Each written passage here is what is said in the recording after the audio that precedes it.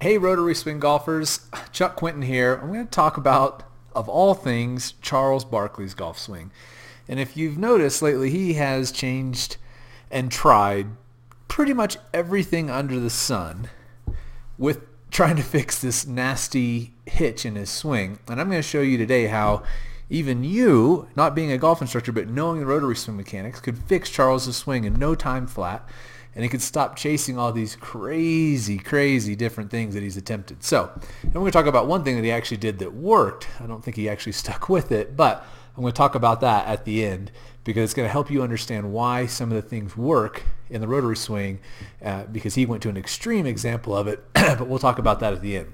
So first, let's talk about Charles's normal move, and I'm just going to play this here for a second because I don't think you guys would believe me if you didn't see the whole thing that this is what's actually happening in his swing. I mean, it's hard to watch. I'm not going to lie. It's painful, but more painful for him because he's the one struggling to get the ball to go anywhere. Oh man, nasty. I can't watch it anymore. So let's go back and step through it. I want to show you very simply what's going on, and it all starts with the takeaway. You know, Charles's setup, it's actually not bad at all. He's set up pretty athletic. He's a big boy, of course. You can see, obviously, it's not quite to scale on the right, but I look like an infant next to him. But as he takes the club back, you'll notice one thing very clearly that we talk about all the time on the RotarySwing.com videos is this whole left side pushing motion during the takeaway. And you can see that very clearly how this right arm is already bent and the club's moved quite a ways, but his chest hasn't turned hardly at all. All he's doing is taking his powerful arms and shoulders and trying to hit the golf ball with just that. He's not using his core. He's not rotating his his upper trunk, his upper torso, and this is going to lead to a swing that is forced to be very armsy, and he continues that motion with that big left arm push across the chest.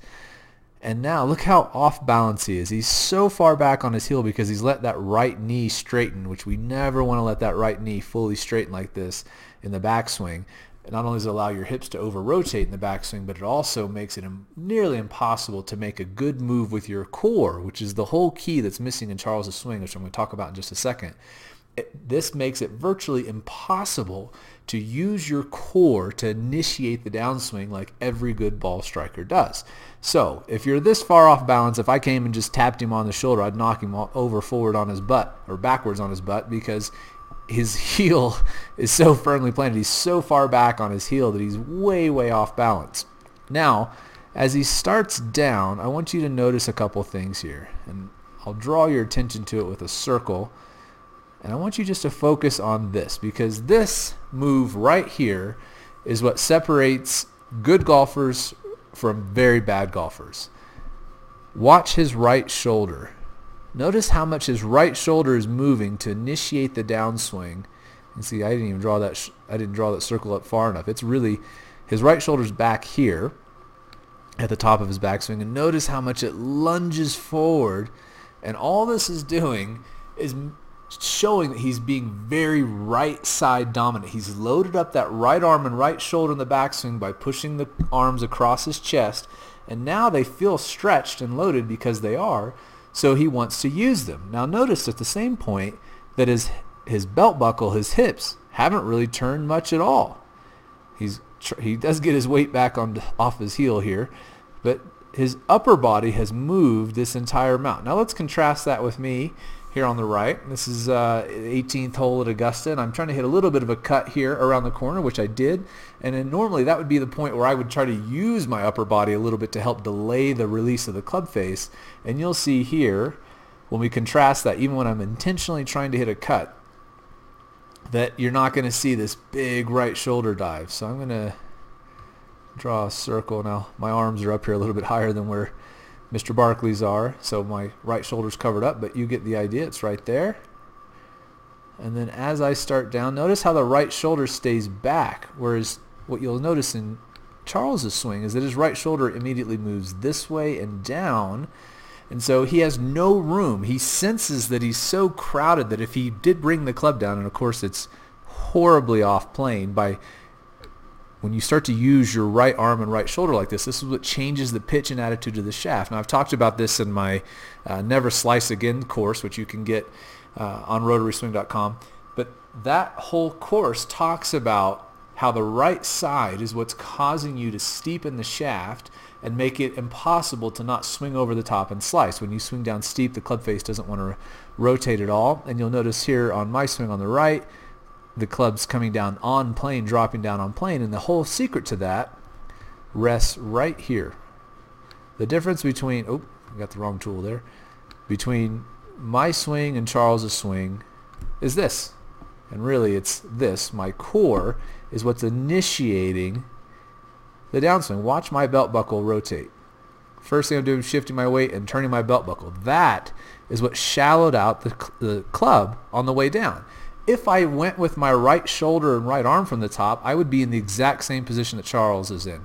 That the shaft gets steep, that my arms are buried, and now all of a sudden I'm hunched into the ball, where if I swung down, I would stick the club in the dirt. And that's why Charles has this hitch in his swing. You can see that as he starts down, his head drops a mile, and that's because he's lunging at the ball with the right side of his body. I mean, that's a pretty big drop there. Wow, that's impressive.